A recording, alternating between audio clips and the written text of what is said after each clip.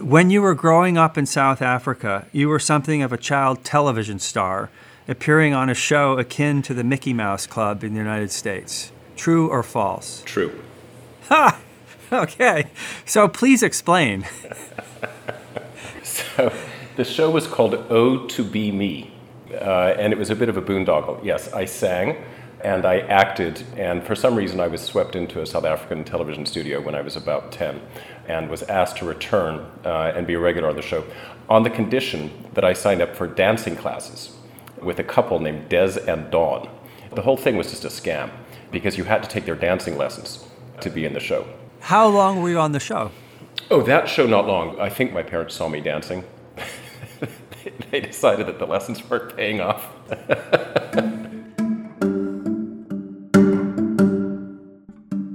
Hi, everyone. I'm Jim Ryan, president of the University of Virginia, and I'd like to welcome all of you to another episode of Inside UVA. This podcast is a chance for me to speak with some of the amazing people at the university and to learn more about what they do and who they are. My hope is that listeners will ultimately have a better understanding of how UVA works and a deeper appreciation of the remarkably talented and dedicated people who make UVA the institution it is.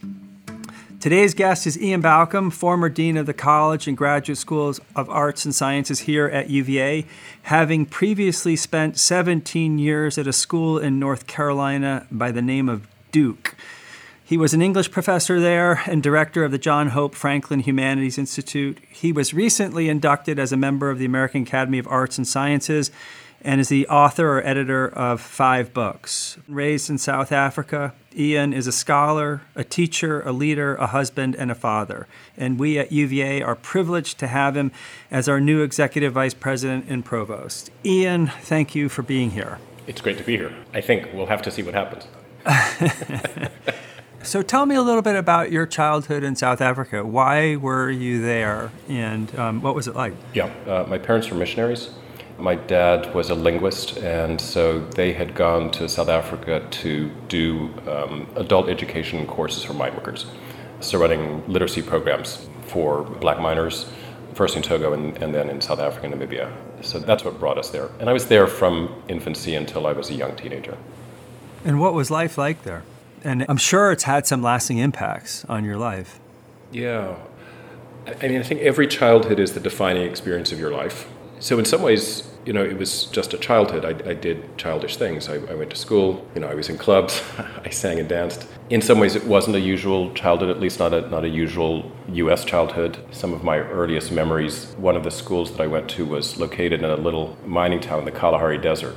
And our school was literally at the edge of the desert. And for PE class, we had to run around the sand dunes.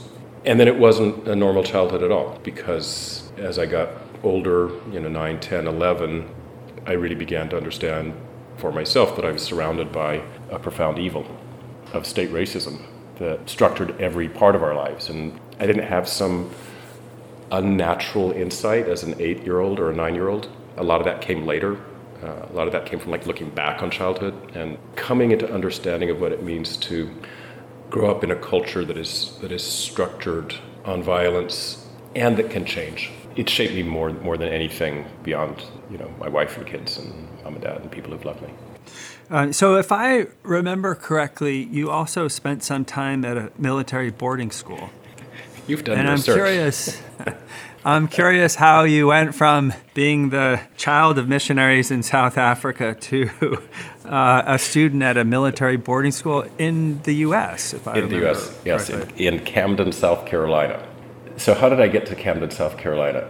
So when I was 13, my brother was 15. My parents sent us both home to the States because my brother, if he had turned 16 in South Africa, would have been registered for the South African Army. And because we had lived there long enough, we were permanent residents. So he then would have been conscripted and drafted into the South African Army when he finished high school.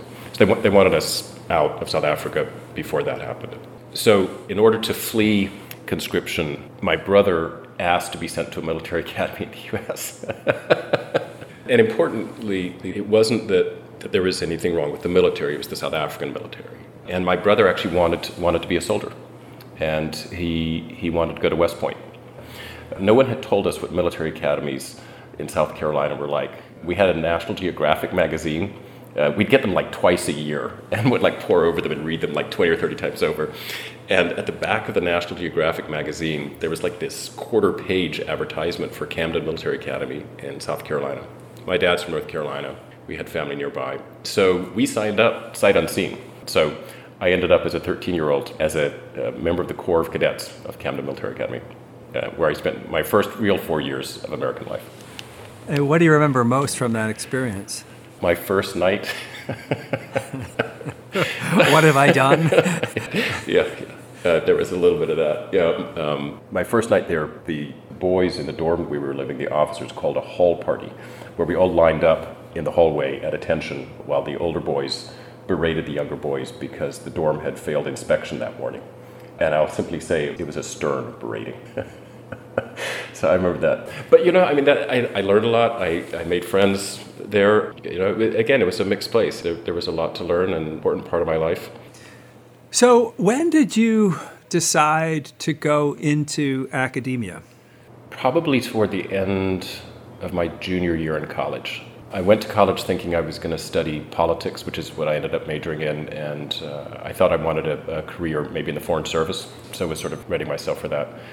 Did a study abroad program as a junior in college in London, and took a series of poetry courses.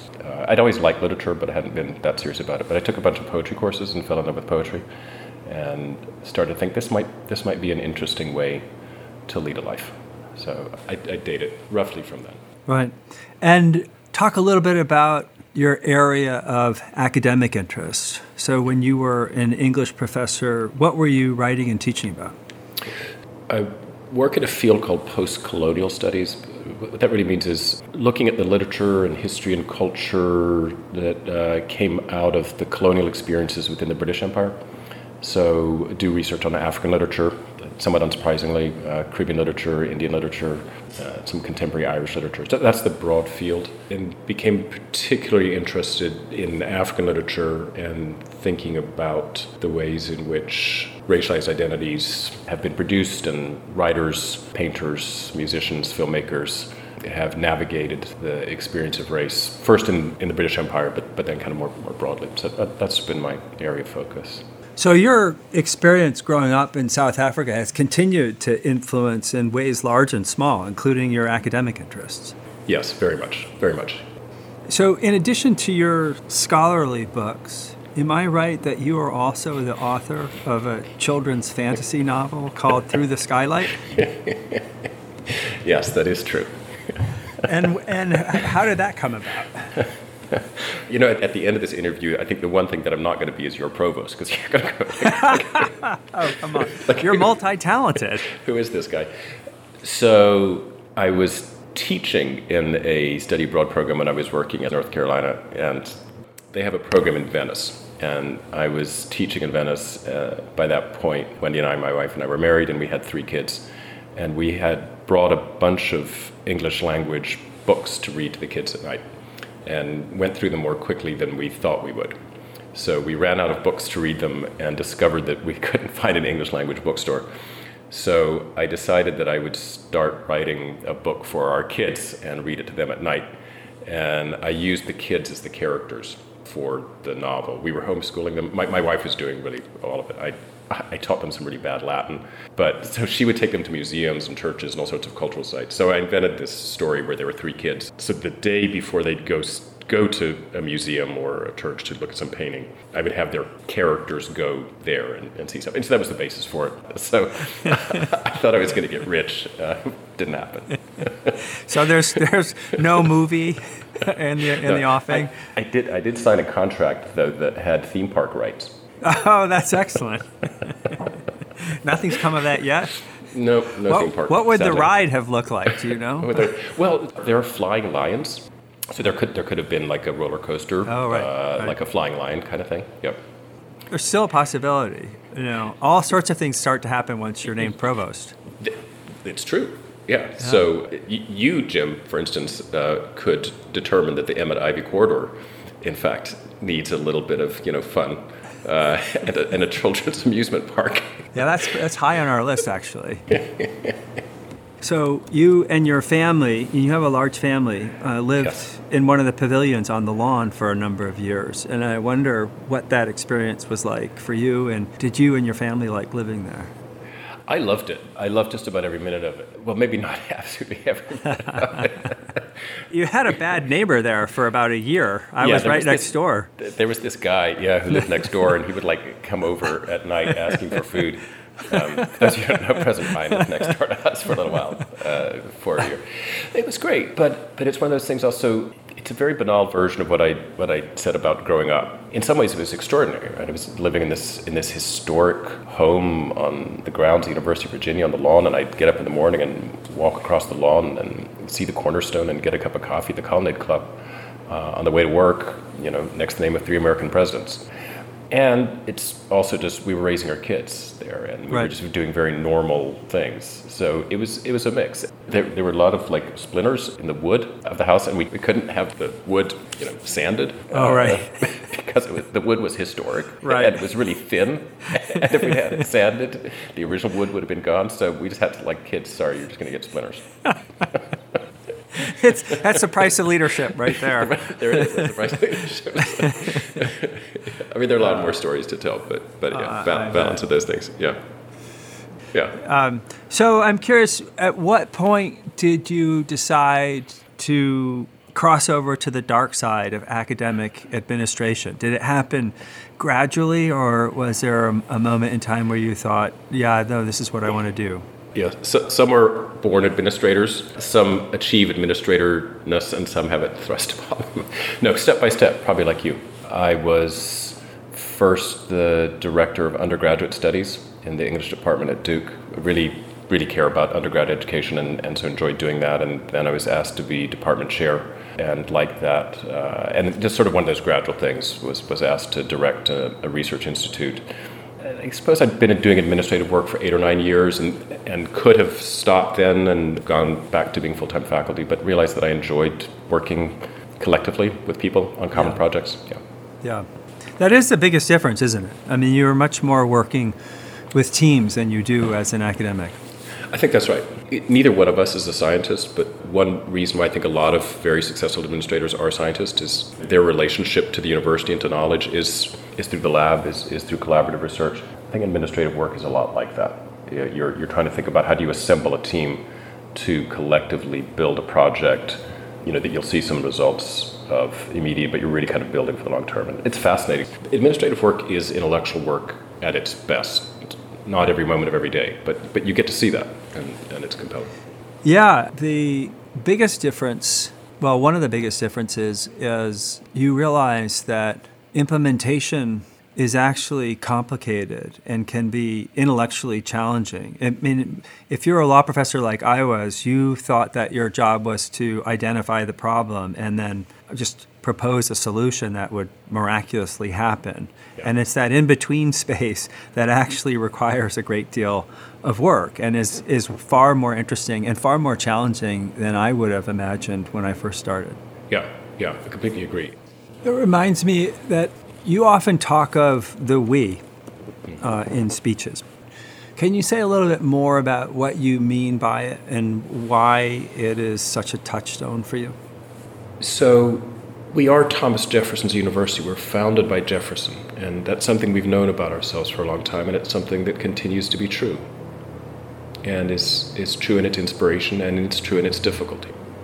If we're Jefferson's, then that means we're also Sally Hemings, and it means that we are something else that you see when you look at his tombstone. Names 3 things: author of the Declaration of Independence, of the Statute for Religious Toleration, and founder of the University of Virginia. And as I've tried to think through that very complex, inspiring, and broken relationship to our past, those 2 parts of what's on that final epitaph have really stuck with me: Declaration and University. And I increasingly have come to think of our work as being the work of the University of the Declaration.